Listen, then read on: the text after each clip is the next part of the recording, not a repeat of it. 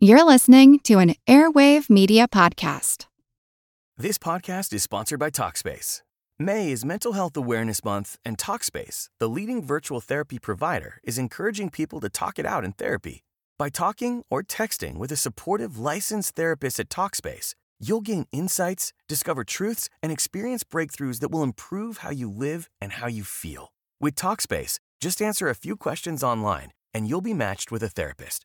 And because you'll meet your therapist online, you don't have to take time off work or arrange childcare. You'll meet on your schedule, whenever you feel most at ease. Plus, Talkspace works with most major insurers, and most insured members only pay a $25 copay or less. No insurance? No problem. If you want to make progress toward a mentally healthier place, Talkspace is here for you. Now get $80 off your first month with promo code SPACE80 when you go to Talkspace.com. Match with a licensed therapist today at Talkspace.com.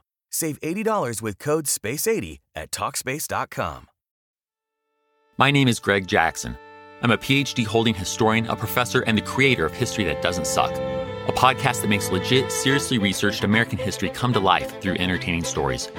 Join me for a chronological telling of the United States story, from the Revolution to fractious Civil War, tenacious inventors, brave reformers, and more. With more than 100 episodes, you can already binge listen your way from 1776 to the early 20th century. Listen to History That Doesn't Suck on Spotify. Warning. This episode, again, unfortunately, discusses harm to children, as well as self-harm. Listener discretion is advised.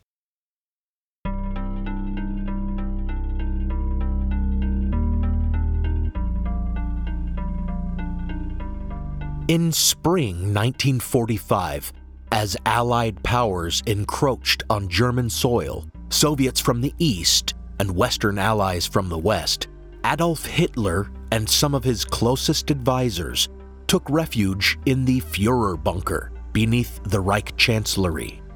At first, Hitler did not intend to remain underground there, in his small quarters with his lover Eva Braun. He intended to leave Berlin on his birthday, April 20th, and regroup in the more defensible Bavarian Alps near Berchtesgaden. But on the 19th, upon hearing that Soviet tanks had broken through the lines and were approaching Berlin, he changed his mind, enraged that his generals could be so incompetent, and deciding that he would have to remain in Berlin in order to ensure the city would not fall. His birthday party, typically celebrated as a national holiday among Nazis, was a bleak affair, as the fellow occupants of the bunker realized they may not make it out of Berlin alive. Bombs shook the bunker faintly from their impact almost 30 feet above, and Hitler, who had once seemed supremely confident and commanding to his cult of followers, now was stoop-backed, shuffling, shaky, pale, and bleary-eyed. All of his lieutenants and officers feared telling him that hope was lost for Berlin, that the series of new counterattacks he initiated were all doomed to failure. Loyalists remained vigilant for any signs of disloyalty, which would have gotten them shot. Even leading figures of the party were deposed for some perceived treachery during Hitler's final paranoid days in the bunker. Hermann Göring, holder of the highest military rank in the Wehrmacht, a rank created just for him, was expelled from the party for even suggesting that Hitler may have been unable to lead from the embattled bunker. And Heinrich Himmler, Reichsfuhrer of the SS, about whom I spoke in nauseating detail in my series on Nazi occultism, was declared a traitor for attempting to negotiate a separate peace with Western allies while Hitler remained in the bombarded bunker, unwilling to flee the city. As the military reality of their situation became apparent and formerly loyal party members appeared to be betraying him, Hitler began to openly talk about dying there in the bunker. Quote, "Now I shall remain in Berlin and die here," end quote, he is reported to have stated. And it was more than just idle talk. Hitler began to talk to others in the bunker about using the cyanide capsules they had on hand to commit suicide when the Soviets came nearer the bunker. And as they did not have enough capsules for everyone, he spoke of some having to shoot themselves. He even tested the cyanide on his beloved dog, Blondie, forcing a broken capsule between the German Shepherd's clenched teeth and watching her die. The more fanatical of his followers resigned themselves to sharing his fate. Chief Nazi propagandist Joseph Goebbels, though he was to be made the leader of the Reich after Hitler's suicide, was such a deluded ideologue that he could not imagine a world without his Führer. He brought his family into the bunker, and he and his wife Magda began to make arrangements not only to kill themselves, but also to murder their 6 children. Eva Braun was eerily reconciled to her fate, happy only that Hitler finally agreed to marry her right there in the bunker, the day before they took their lives together. She told one woman present in the air raid shelter that she chose poison because she wanted to leave a beautiful corpse behind. We know that as Allied forces took Berlin and pushed toward the bunker, Hitler and Eva Braun killed themselves in their private quarters, were carried, wrapped in blankets, out of the bunker, doused with gasoline, and burned in a bomb crater near the exit. Those present buried their remains before withdrawing back below ground to escape the shelling that continued. There, others, including the Goebbelses, also killed themselves, but not before ensuring that the Goebbels children were dead. We have knowledge of all these events from declassified files recording the interrogation of numerous eyewitnesses who were present and after the suicides tried to flee the city but were caught, as well as from several memoirs later written by the same witnesses. And yet, Hitler's ghost would continue to haunt the world in the form of numerous rumors, persisting even to today, that he did not die in that bunker in 1945.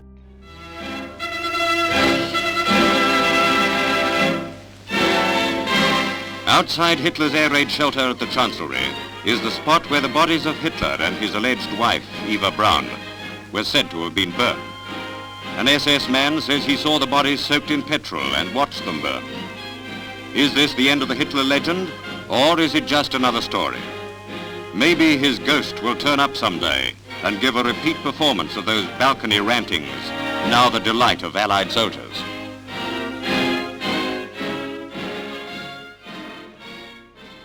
This is Historical Blindness.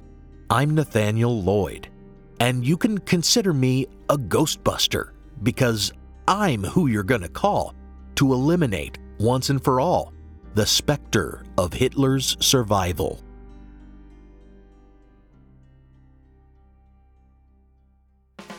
Hi there. This important message is for all of my listeners.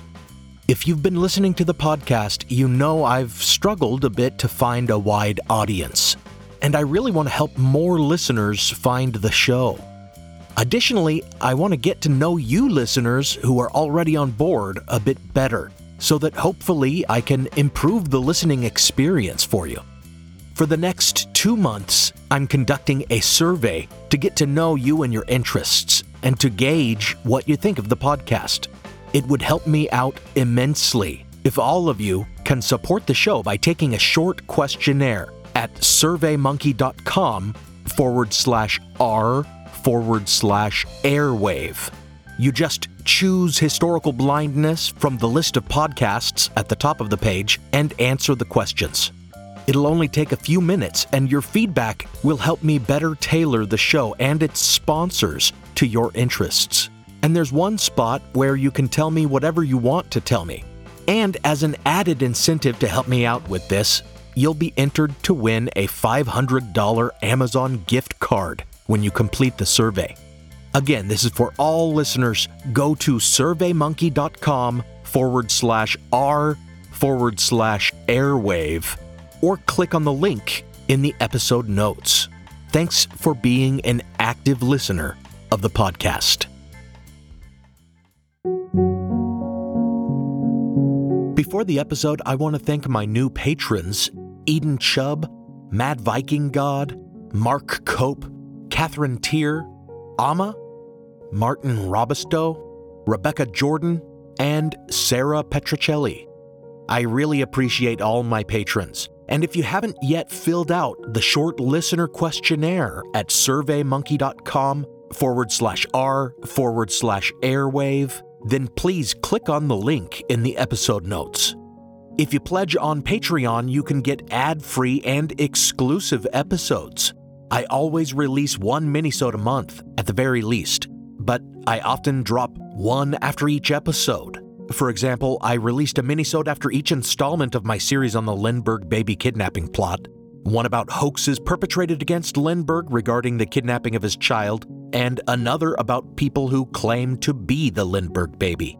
Patron feeds also get episodes early, and as mentioned, their episodes are not interrupted by advertisements or Patreon pitches like this. So visit patreon.com/historicalblindness and support the show. Or you can support the show by making a one-time donation at historicalblindness.com/donate, or at the PayPal link in the show notes, or on Venmo at historicalblindness. Now, on with the episode.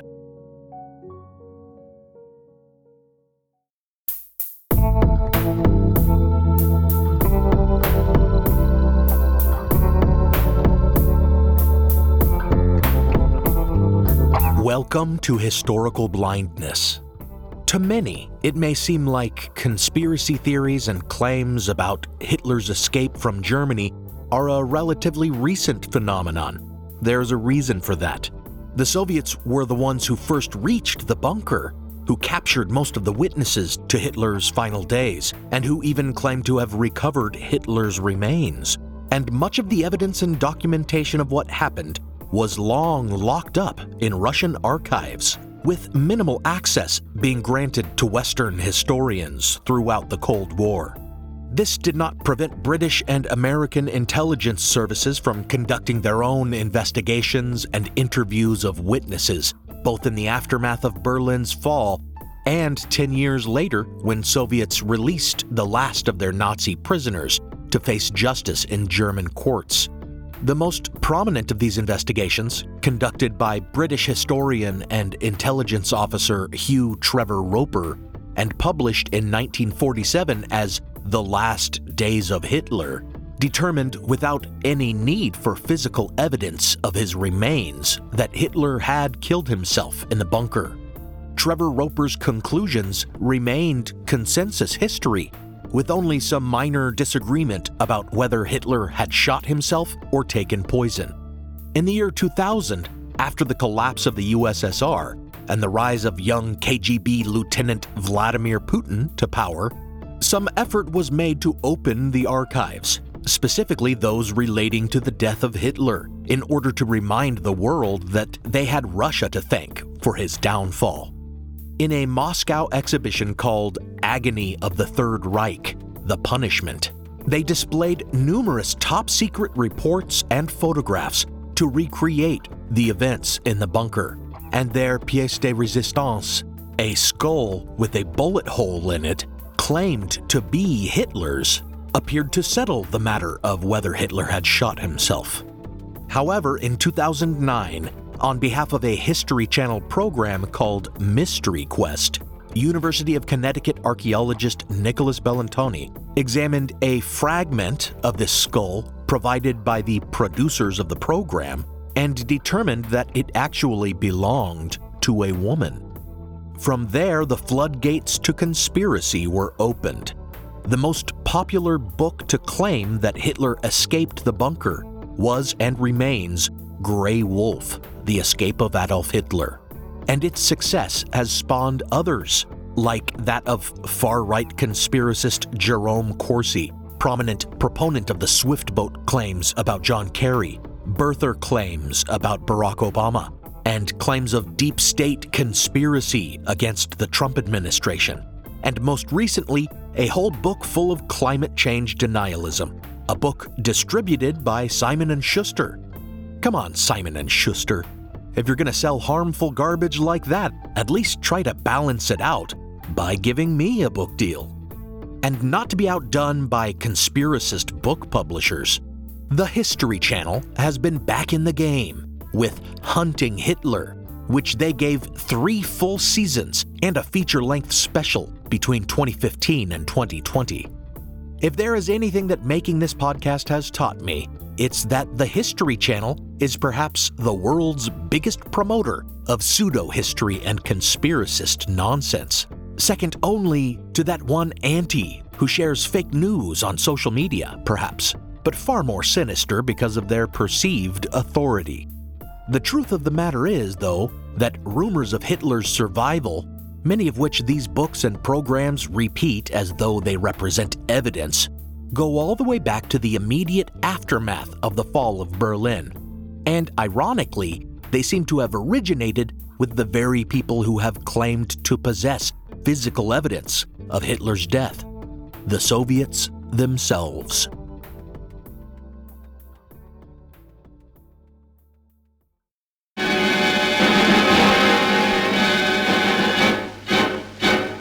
This is how Russia battered open the door of Berlin in the last weeks of April, the city's last days as the capital of Hitler's Reich.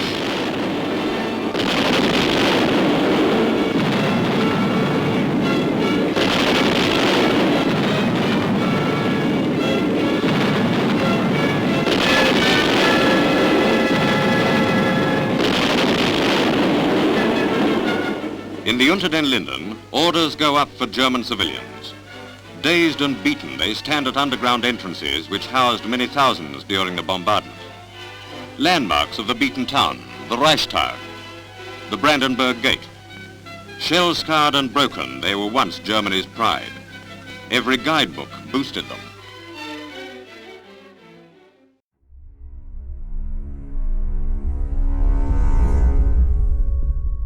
On the 1st of May, 1945, Russians received an official message from Goebbels to the effect that Hitler had taken his own life and that power had been transferred to others, including himself.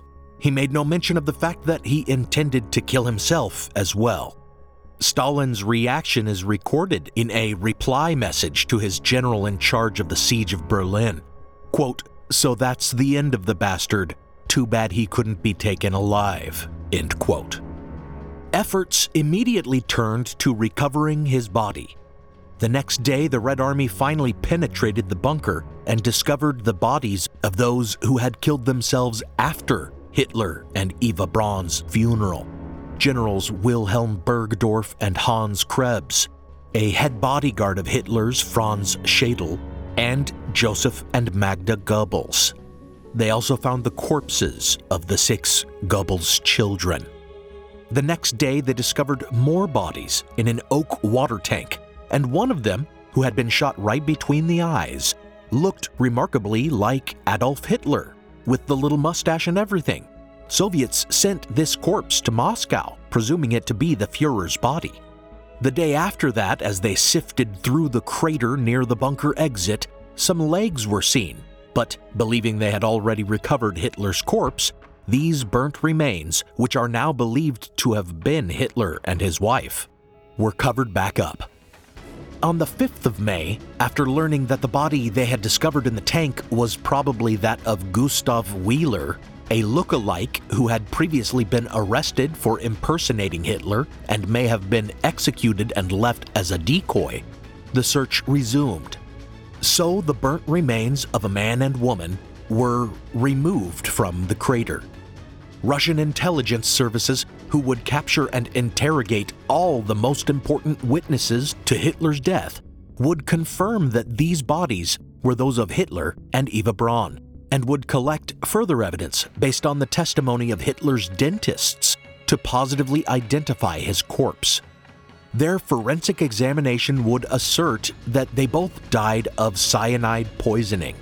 All of this was kept as a state secret, however. The bodies themselves were spirited away by the Soviet counter-espionage group SMERSH, and after their identification and autopsy, They were buried anonymously in the little German town of Rathenau.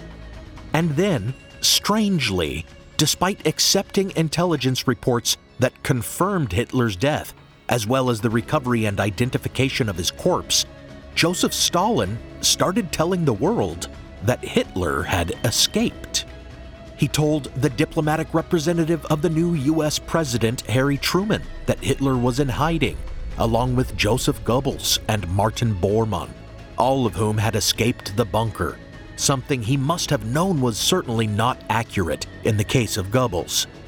Then, at the Potsdam Conference in July, he suggested Hitler was hiding in Spain, or Japan, or perhaps in Chile, or Argentina. His claims were carried to the world via sensational news reports.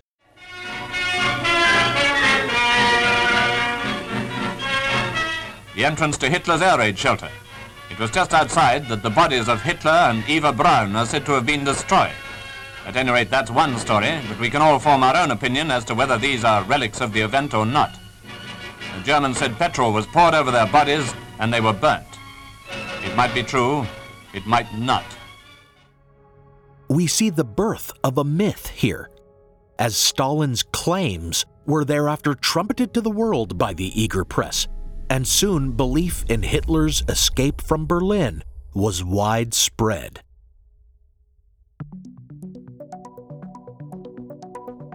Why would Stalin start this rumor, knowing that his intelligence services believed they had discovered Hitler's body? Some have suggested that Stalin really believed what he claimed, that he doubted his own intelligence services reports, or felt the autopsy results could not be relied on. However, the fact that he made similar claims about Goebbels, whose remains were certainly identified, and that he never even mentioned the existence of the remains as possibly being Hitler's, suggests he held some other motives. He treated the burned remains believed to be Hitler as a state secret from the beginning. His anti-espionage agency, SMERSH, actually stole the remains from the Soviet forces who had unearthed them, and the autopsy was conducted in secret. And later, the Kremlin would have the remains secretly destroyed. All signs indicate that Stalin determined to use the knowledge of Hitler's death as a disinformation tool. By suggesting he was being harbored by Franco in Spain or Perón in Argentina, he could direct the attention of his Western allies against other dictators, fascist dictators that he disliked. At one point, when one of his generals slipped up and indicated that Hitler's body had been identified, Stalin forced him to retract the statement and had him instead state that, quote, "Now it is up to you, British and Americans, to find him," end quote. He was purposely sending the Allies on a wild goose chase, keeping them busy and pitting them against other dictators. The Cold War was begun, and he wanted to destabilize his capitalist rivals. Eventually, Stalin even suggested that the British were harboring Hitler themselves in their zone of Berlin. And that was the last straw for British intelligence, who organized Hugh Trevor Roper's investigation in response. Even without the bunker witnesses, whom the Soviets still held, the British were able to discern that Hitler had killed himself and that the Russians were not telling all they knew. So they released their findings, hoping to force the hand of the Russians to acknowledge that they had evidence of Hitler's demise. And it worked, though not exactly how they anticipated. The Soviet intelligence service, the NKVD, launched a new inquiry, returning to the Führer bunker to photograph everything and search for further evidence. This initiative was called, in translation, Operation Myth. Now for a brief intermission. This podcast is sponsored by Talkspace. May is Mental Health Awareness Month, and Talkspace, the leading virtual therapy provider, is encouraging people to talk it out in therapy. By talking or texting with a supportive, licensed therapist at Talkspace, you'll gain insights, discover truths, and experience breakthroughs that will improve how you live and how you feel. With Talkspace, just answer a few questions online, and you'll be matched with a therapist. And because you'll meet your therapist online, you don't have to take time off work or arrange childcare. You'll meet on your schedule, whenever you feel most at ease. Plus, Talkspace works with most major insurers, and most insured members only pay a $25 copay or less. No insurance? No problem. If you want to make progress toward a mentally healthier place, Talkspace is here for you. Now get $80 off your first month with promo code SPACE80 when you go to Talkspace.com. Match with a licensed therapist today at Talkspace.com. Save $80 with code SPACE80 at Talkspace.com. Do you find yourself captivated by the inexplicable, entranced by enigmas, and tantalized by the unknown? We are Shane and Josh Waters, brothers who will weave you through tales that have mystified us for years. From haunted hotels to inexplicable disappearances, our episodes offer you a panoramic view of the world's greatest mysteries, leaving no stone unturned, no clue unnoticed. With a gripping narrative, we invite you to join us on a journey into realms of the unexplained. We're unraveling the mysteries that have perplexed humanity for ages. So, armchair detectives, curious minds, and seekers of the strange, it's time to put on your headphones and dim the lights. Dive into the uncanny world of the Mystery Inc. podcast and prepare for a journey into the unknown that you'll never forget. And remember, some mysteries are better left unsolved, but not unexplored. Hello, I'm Peter Laws, the host of the hit podcast Frightful, which offers very scary true stories. But as I research that show, I keep finding other true tales that aren't so terrifying and yet are fascinating and often deeply moving. That's why I launched a second podcast called Our Curious Past, telling forgotten incidents from history told in immersive audio with music, sound effects, and on-location recording. For example, you can join me on location in an underground nuclear bunker in England as I learned how Britain prepared for the potential of war in the 1980s. I loved recording on location in Transylvania to uncover the history of this beautiful and spooky land beyond the forest. And I was particularly touched by the big response to my episode on the Nazi massacre of Oradour-sur-Glane, an entire French village that was invaded by the Nazis in 1944. To be honest, it was sometimes hard to narrate that without breaking into tears. So why not join me, Peter Laws, by searching Our Curious Past in podcast apps? Because, you know, sometimes it's the unique moments from another person's yesterday that helps us understand ourselves today.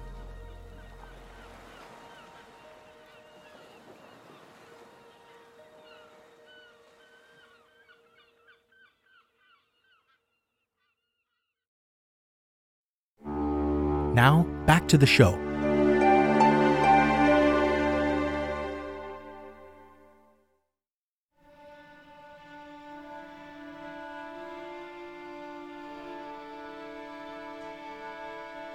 The name of this Soviet operation itself has created plenty of confusion.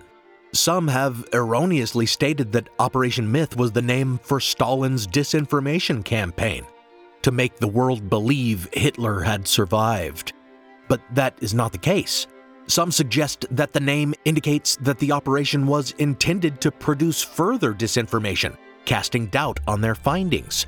But more likely, the name was meant to suggest that the operation would finally refute the growing myth of Hitler's survival. In any case, their investigation collected further evidence of Hitler's death, much of which contradicted the claims of their rival intelligence branch, SMERSH, who had asserted in their report that Hitler had killed himself with poison. They collected pieces of a couch with blood stains on it, which they tested and asserted were of Hitler's blood type. Sifting through the earth of the crater from which the burnt remains believed to be Adolf Hitler and Eva Braun had been unearthed, they also discovered the skull fragment with the bullet hole in it that would cause such controversy years later. Finally, they hauled key witnesses out of their Soviet prisons to interrogate and cross-interrogate them again. Heinz Linge, Hitler's valet, Hans Bauer, his personal pilot, and Otto Gunsche, his aide-de-camp. These were the witnesses in the bunker whom Hugh Trevor Roper most wanted to question. and from them they confirmed that Hitler and Eva Braun had withdrawn to their room to kill themselves, that there was blood on the floor and wall afterward, as well as the strong smell of almonds indicating the presence of cyanide poison, and that they afterward were carried out in blankets to be burned outside the bunker. Not all the witnesses recalled hearing a gunshot, but still, much of the evidence indicated perhaps some combination of poisoning and self-inflicted gunshot wound had occurred. But this did not accord well with Smersh's supposed autopsy findings that both had poisoned themselves, which findings may only have been what they believed Stalin wanted to hear, that Hitler had taken a coward's death rather than a more soldierly death. When the NKVD operatives conducting Operation Myth requested access to the burnt remains so they could conduct a new autopsy, their rivals in Smersh refused. And since the remains would later be destroyed on orders from the Kremlin, it seemed it would be impossible to ever discern whether the skull fragment with the bullet hole in it found outside the bunker was indeed from the burnt remains discovered in the same place. And so, despite his own intelligence services conducting two separate investigations that both demonstrated that Hitler and Eva Braun killed themselves using either poison or a pistol or both, Joseph Stalin single-handedly created the myth of Hitler's survival, and Russia would not share its findings until long after the myth had spread across the world.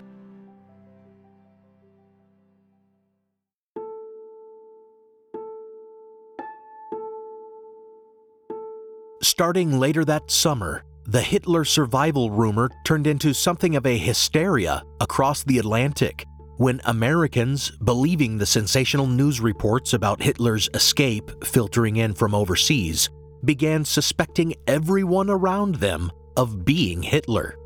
The man next most responsible for the spread of the Hitler survival myth after Stalin was J. Edgar Hoover, who since we last left him had built up his BOI into a very powerful domestic surveillance and policing organization that had been renamed the FBI. As I noted in my previous episode on the business plot, Hoover was a fearmonger, constantly building up anxieties about a quote-unquote enemy within the country to justify his bureau's existence and expand its investigatory powers. Some have suggested that he really was a paranoiac, citing his interest in UFOs, his promotion of the Second Red Scare, etc.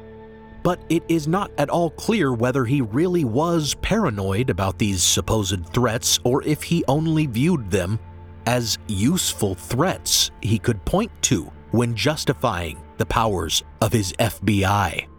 Like Stalin before him, it's not certain whether he really believed Hitler was still alive or just used the rumor for propaganda purposes.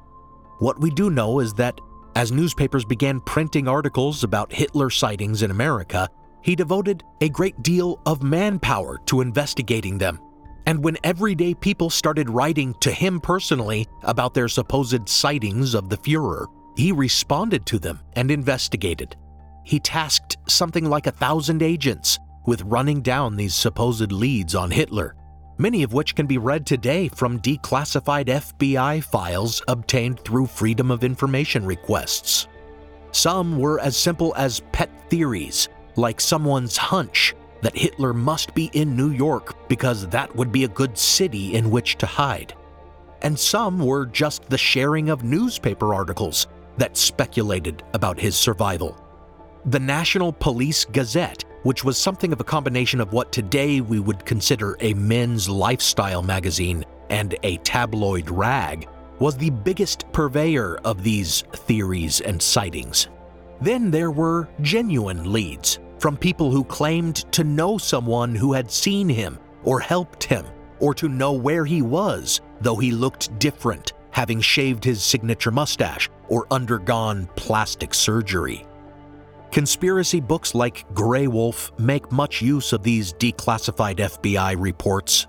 as if each provides evidence of Hitler's escape, when in fact, each contradictory report goes to prove that such sightings were false. And while conspiracists love to point to the tips the FBI received, they don't typically follow up by discussing the FBI's findings. Agents ran down every lead they received and never found convincing evidence of Hitler's presence in the US.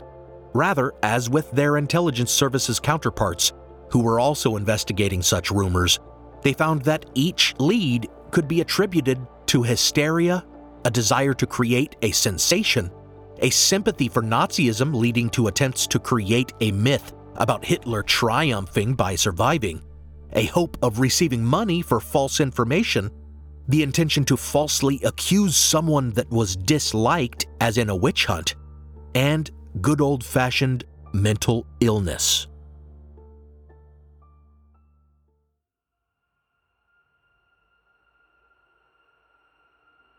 Many of the supposed Hitler sightings from that era and the conspiracist scenarios that abound in media today revolve around Argentina, where the dictator Juan Perón, who had received money from the Nazi regime, might have been amenable to harboring them, and where there was a thriving German expatriate community in place.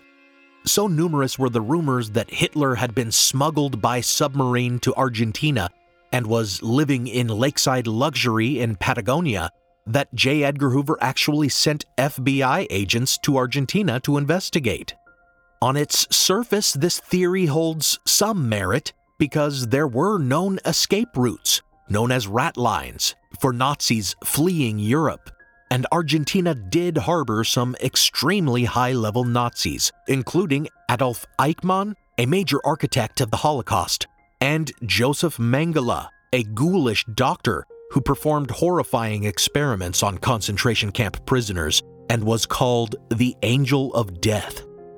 However, in order to even entertain the notion that Hitler escaped via rat line to Argentina, we must disregard the evidence for his suicide that came to light following Hugh Trevor Roper's investigation, and has continued to come to light ever since, which I will try to sum up shortly.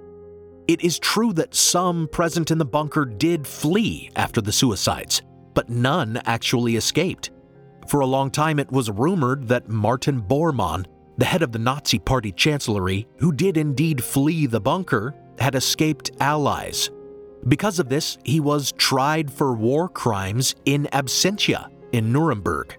But eventually, this rumor too was laid to rest with the discovery of his remains in 1965, remains that were confirmed by DNA testing to be Bormann's in 1998. Thus, there is no evidence that Hitler or other major figures present in the Führer bunker escaped to Argentina.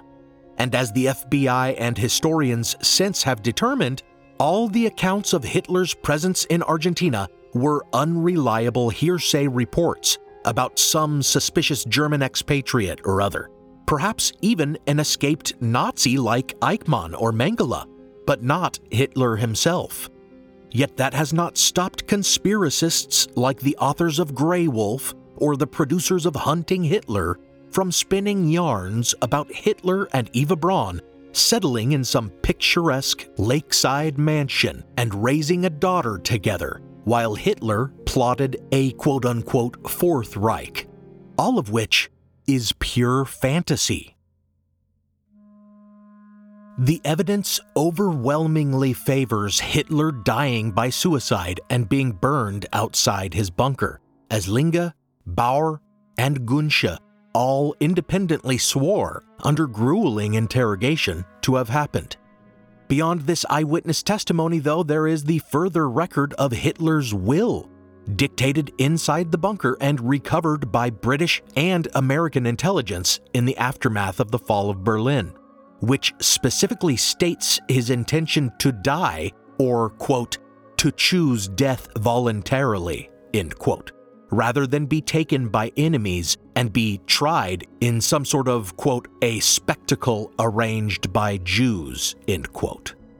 Witnesses in the bunker also describe Hitler's dread at learning what had become of Benito Mussolini, whose corpse had been hung by its feet in Milan and mutilated, a fate that, according to Hans Bauer, he greatly feared. Psychologically, it seems Hitler was quite capable of suicide. As we have seen, he encouraged it among his followers. Surely Joseph and Magda Goebbels, for example, would not have taken the lives of their 6 children and killed themselves if they were not certain that their beloved Führer was already dead. And this Nazi tendency to suicide was not just a product of the dreadful situation within the bunker.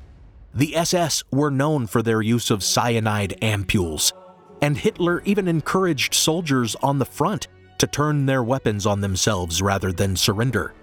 Suicide was viewed as a loyal act by the Nazis. Add to this Hitler's unimaginable ego, which many believed would not allow him to go from being the belligerent dictator of millions to living the obscure life of a country hermit, and we may see the further appeal that suicide held for him. Lastly, Hitler was not a well man, and the statements of witnesses in the Führer bunker emphasize his dramatic deterioration during his last days. He had long suffered from digestive problems, perhaps due to IBS or colitis, and there are indications that his tremors, his stooping, and his shuffling walk may have been the result of Parkinson's or late-stage syphilis. These issues cause us to doubt that Hitler was physically well enough to escape by fleeing through the city, beset as it was by Soviet forces.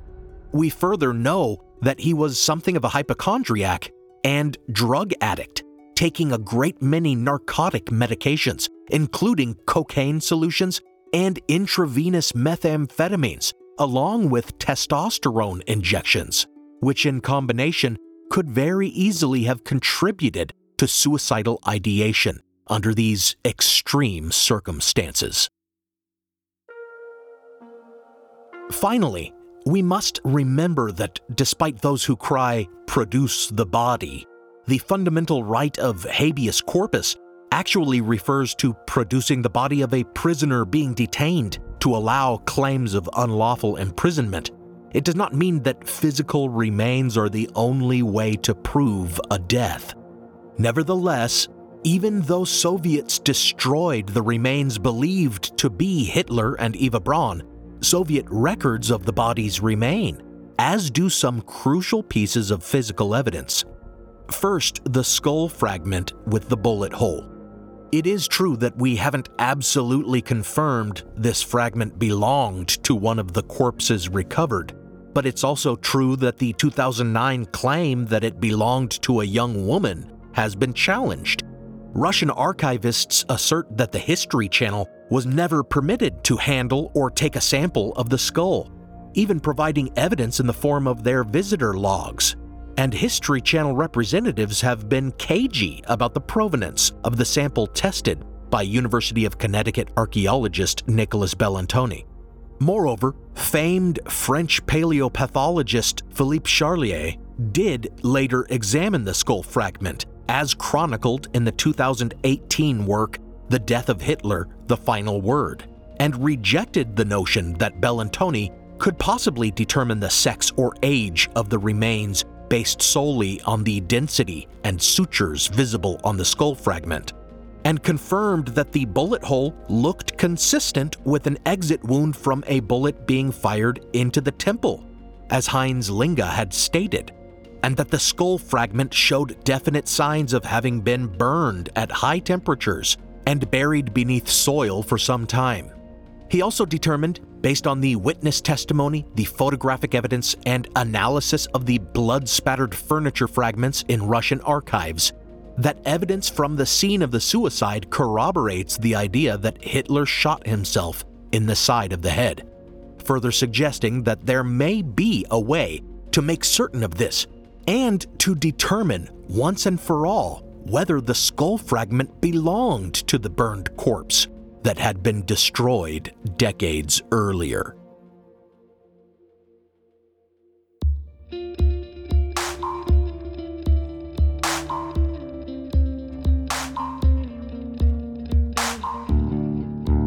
As it turns out, the teeth and a portion of the jaw taken from those burned remains that were recovered from the crater and identified by Hitler's dentist as belonging to him remained in a separate archive of Soviet records, further demonstrating how divided the investigation had been between rival Soviet intelligence agencies.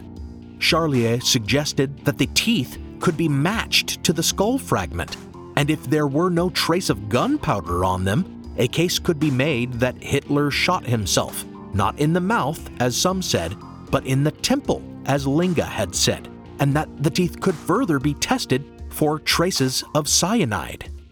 With the help of the authors who had worked to get him access to the separate archives, Charlier was able to examine the teeth and jaw fragment as well. His findings were published in 2018 in the European Journal of Internal Medicine. Morphological analysis showed that the jaw may belong to the same remains as the skull fragment, that no gunpowder residue was present on the teeth, and that there is evidence consistent with the interaction of cyanide with the fillings. These findings are not certain, as DNA testing would be required to determine with any certainty that the skull fragment and jaw were from the same individual, and that individual's cause of death still cannot be pinpointed as either self-inflicted gunshot or cyanide poisoning, but it must be remembered that the teeth were identified in detail by Hitler's dentists, who drew pictures of not only his teeth, but also the unusual dental prosthesis they installed for him. Furthermore, Charlier was able to compare them to X-rays of Hitler's face that had since been discovered, allowing him to confirm they were Hitler's teeth and jaw.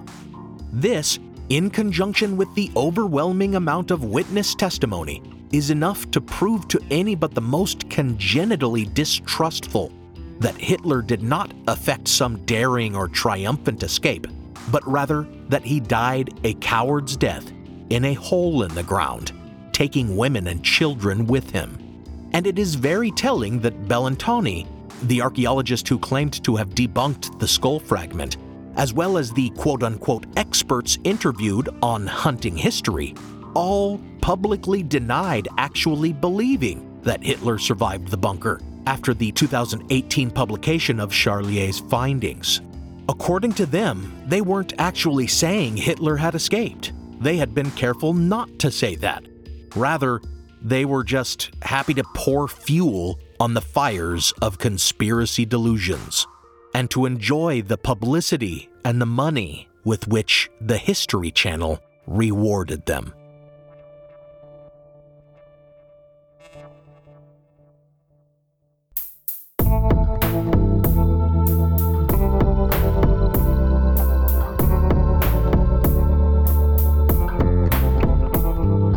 Thanks for listening to Historical Blindness.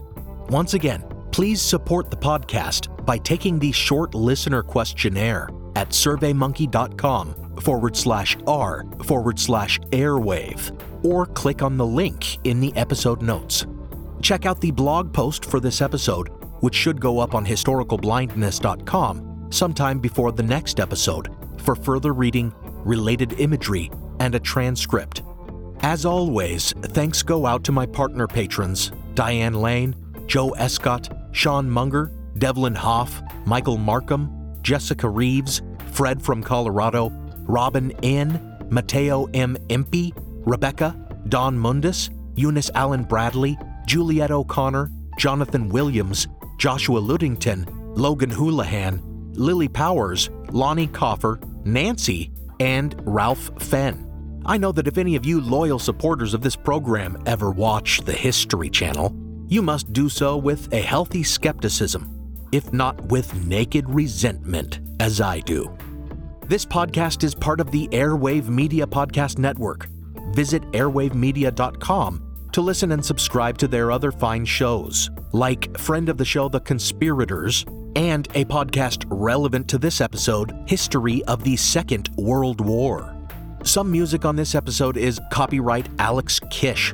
Visit alexkishmusic.com and contact him to get compositions for your own projects. Additional music from Kai Engel, licensed under a Creative Commons Attribution license. Check out the show notes for a list of the tracks used. You can support the show by pledging on Patreon or on PayPal.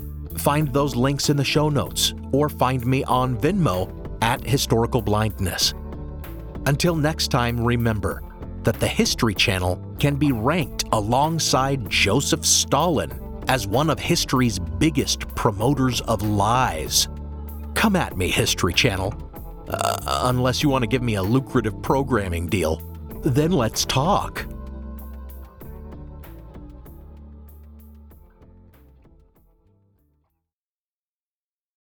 Protect your dream home with American Family Insurance. And you can weather any storm. You'll also save up to 25% by bundling home, auto, and life. American Family Insurance. Get a quote. Find an agent at amfam.com. Products not available in every state. Discounts may not apply to all coverages on an auto or home policy. Discounts do not apply to life insurance policies. Visit amfam.com to learn how discounts may apply to you. American Family Mutual Insurance Company, SI, and its operating companies, American Family Life Insurance Company, 6000 American Parkway, Madison, Wisconsin. History isn't black and white, yet too often it's presented as such. Grey History, the French Revolution, is a long-form history podcast dedicated to exploring the ambiguities and nuances of the past. From a revolution of hope and liberty to the infamous Reign of Terror, you can't understand the modern world without understanding the French Revolution. So search for the French Revolution today.